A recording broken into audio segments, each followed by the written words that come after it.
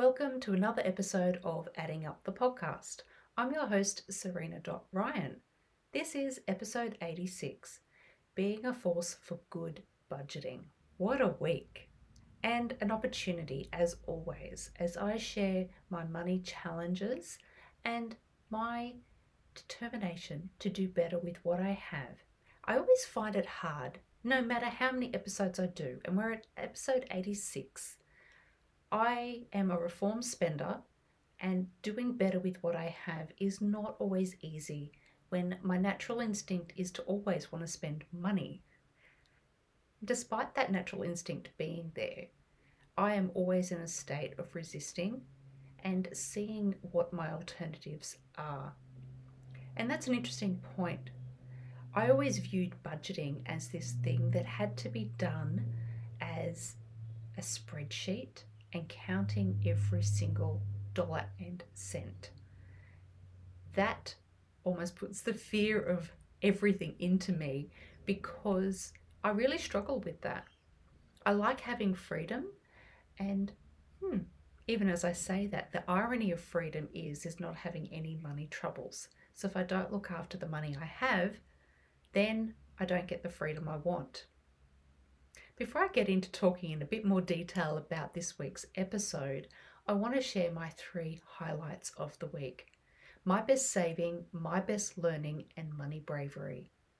My best saving this week, going to the clearance rack at Best & Less. We're coming into the festive season here in Australia, and I think that's pretty common for most parts of the world.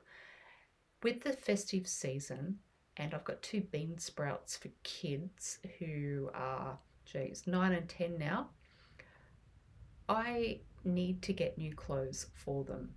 And going and checking out the clearance rack when I go into clothing stores that I use for the kids. Now, I tend to go to budget clothing stores of Best & Less, Kmart, Target. And the main reason being is when they're growing so rapidly, they don't stay in clothes long enough for me to spend lots of money on their clothes. And I take it a step further and I go to the clearance rack. And my excitement and my success this week is finding on the clearance rack 2 shirts in their sizes on clearance. I emphasize that because in a past life, for me, being budget aware and doing the Adding Up podcast, I would see clearance racks as an opportunity to stock up on the things I needed just in case, or buy things that weren't necessarily their size and saying they were good enough. That would mean the kids were in clothes that could be theirs for more than 3 years. And the crazy thing that would happen is the clothes wouldn't fit them very well and they would wear out before they could actually fit them properly. I never saw the value in only buying the clothes on clearance that actually fit them until now, because I see the value in actually keeping the money in my pocket unless I really need it. So 2 shirts, $10 each instead of $25 each, and they're the right sizes, and they are going to be their photos that they will get their Christmas photos in. And they're also going to wear to a couple of Christmas parties and festive end of year parties as well. So I'm pretty excited about that. My best learning is, if you've listened to the episodes, I'm going to say 83 and 84, you will know I've put a new token system for rewards in place for my kids. And the exciting learning this week is it is working. I had a case where my kids are restricted on their time on devices, and we have some parental controls in place to stop their access as well. And we even have a lockup box to put the devices in. All these measures in place, and I could hear my son in the other room from where I was at the time on a device tapping away outside of the standard hours that we would allow on devices. Went into the room and he tried to hide the fact he had been on a device.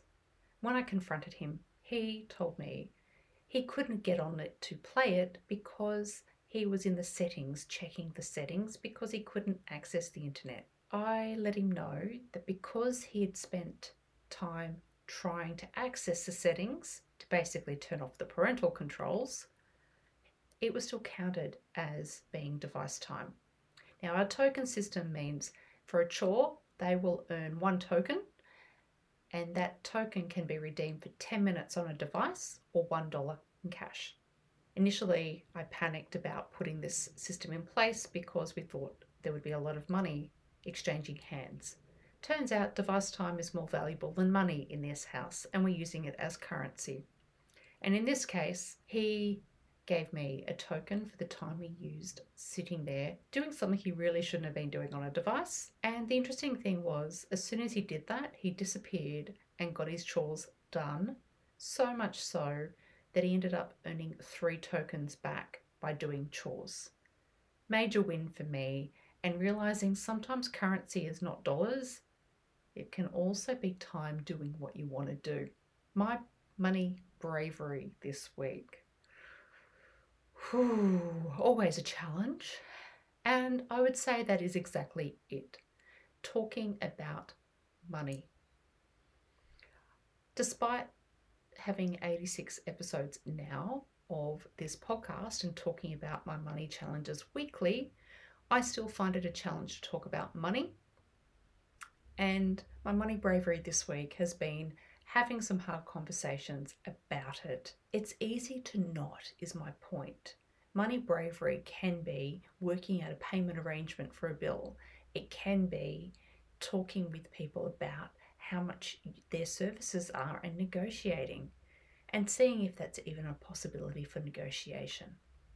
All of these things have come up for me in this past week, and I'm highlighting it as my money bravery because if you're someone who is struggling with money, being able to have the hard conversations and the ones that may make you feel uncomfortable are some of the most important conversations you can be having to free yourself up, because you don't know what the answers will be unless you have the conversations.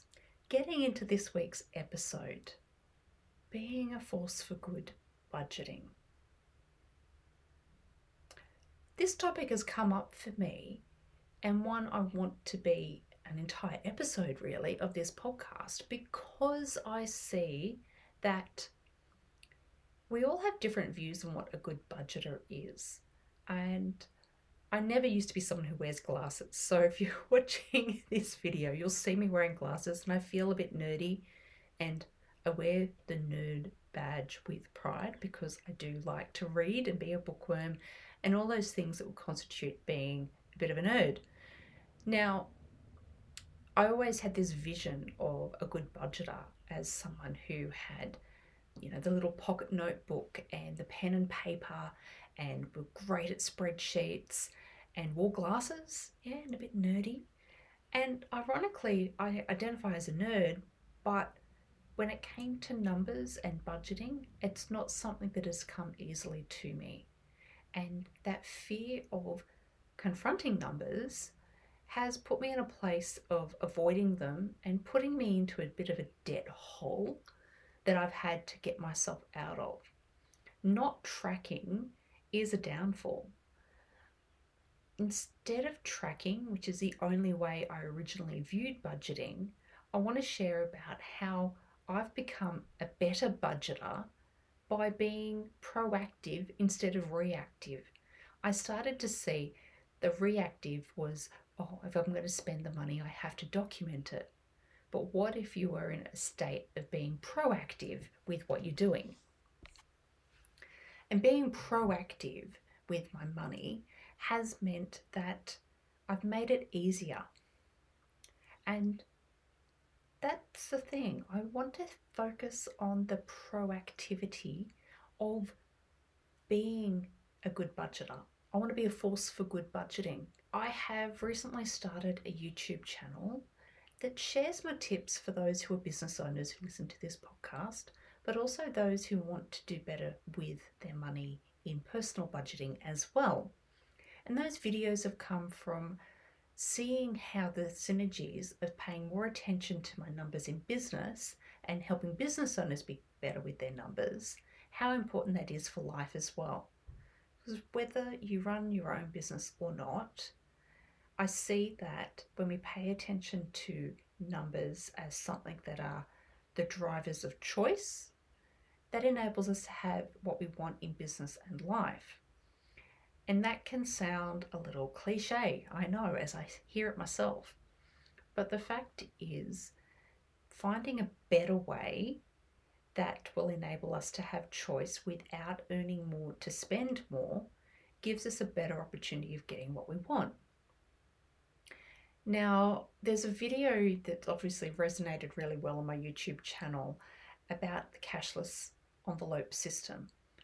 And I've also mentioned it a few times in this podcast about how I've used the envelope system effectively at certain points in my life. A rare fact I don't always talk about a lot, but it does feature in episode 20 of this podcast, and that is at the age of 20, I bought my first home. That was largely attributed to the fact that I used the envelope system. And that is actually a proactive way to be budgeting. Considering what you're going to be spending your money on and then allocating the money so you have the money there ready to go means I'm not doing what I would call the traditional budgeting. Traditional budgeting of counting out the dollars and cents of what has been spent. I want to stay on the positive, proactive side of making sure I've got the money there. That does mean I have to sit down and think about what I need the money for and allocate it appropriately. So the proactivity is thinking into the future, the visualization, and then the actualization of having the money there ready to spend. And getting into that visualization of the future I want and using the available funds that I have to get it has kept me in a state of living under my means. Now, I did that successfully to buy my first home at the age of 20, which is amazing. And if you want more information on that, go ahead and listen to episode 20. But if you want to think about how I'm applying that now in my 40s, is I've made it cashless. And that's where I've done a YouTube video about it and the value of how that is applied in my life now. And the beauty of applying it now as a cashless envelope system, of doing it all electronically, is that in the last 4 years, I've cleared my credit card debt. When I first started this podcast and my clearing out of my debt, I had 3 maxed out credit cards. I was making minimum payments on all my loans that I had, and I had a few.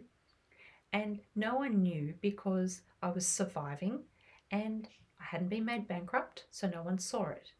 It was all hidden. And I could continue that path of not sharing, but I feel like that was missing an opportunity to help others see that debt is something that you shouldn't be ashamed of, and it should be something that you can talk about and remove the shame, remove the isolation, and focus on the positive, proactive way. Be a force for good, better budgeting. And I want you to see that these resources I've created are to learn from my money challenges in this podcast, YouTube channel, and, well, give you that opportunity to see in previous episodes as well. I've made some shocking mistakes, but it'd be nice if I'm not the only one learning from them as well. Proactive with this cashless envelope system is a place I love. And if you struggle with the traditional budgeting ways of trying to count the dollars and cents and have a spreadsheet, then I encourage you to check it out and see if it's something that could work for you. Is it the only way? No. And if you're not sure, it's really important you get professional advice and talk to your accountant or bookkeeper or financial advisor. Get their opinion on it as well. I've always found the biggest challenge is I didn't know the right questions to ask those professionals, so they weren't equipped with what it was to give me the best answers because I wasn't giving them all the information of what I needed to know. Being able to fulfill my debts and those obligations meant that they were fulfilling their jobs. but that doesn't mean that I was getting the life I wanted in the process. And that is why I've got all these resources available now, because we shouldn't just be working to pay the bills. We should be working to have the life we want. Have an awesome week. And as always, if you've got any questions, things you're curious about or would like to share with me, use the link in the show notes to get in contact.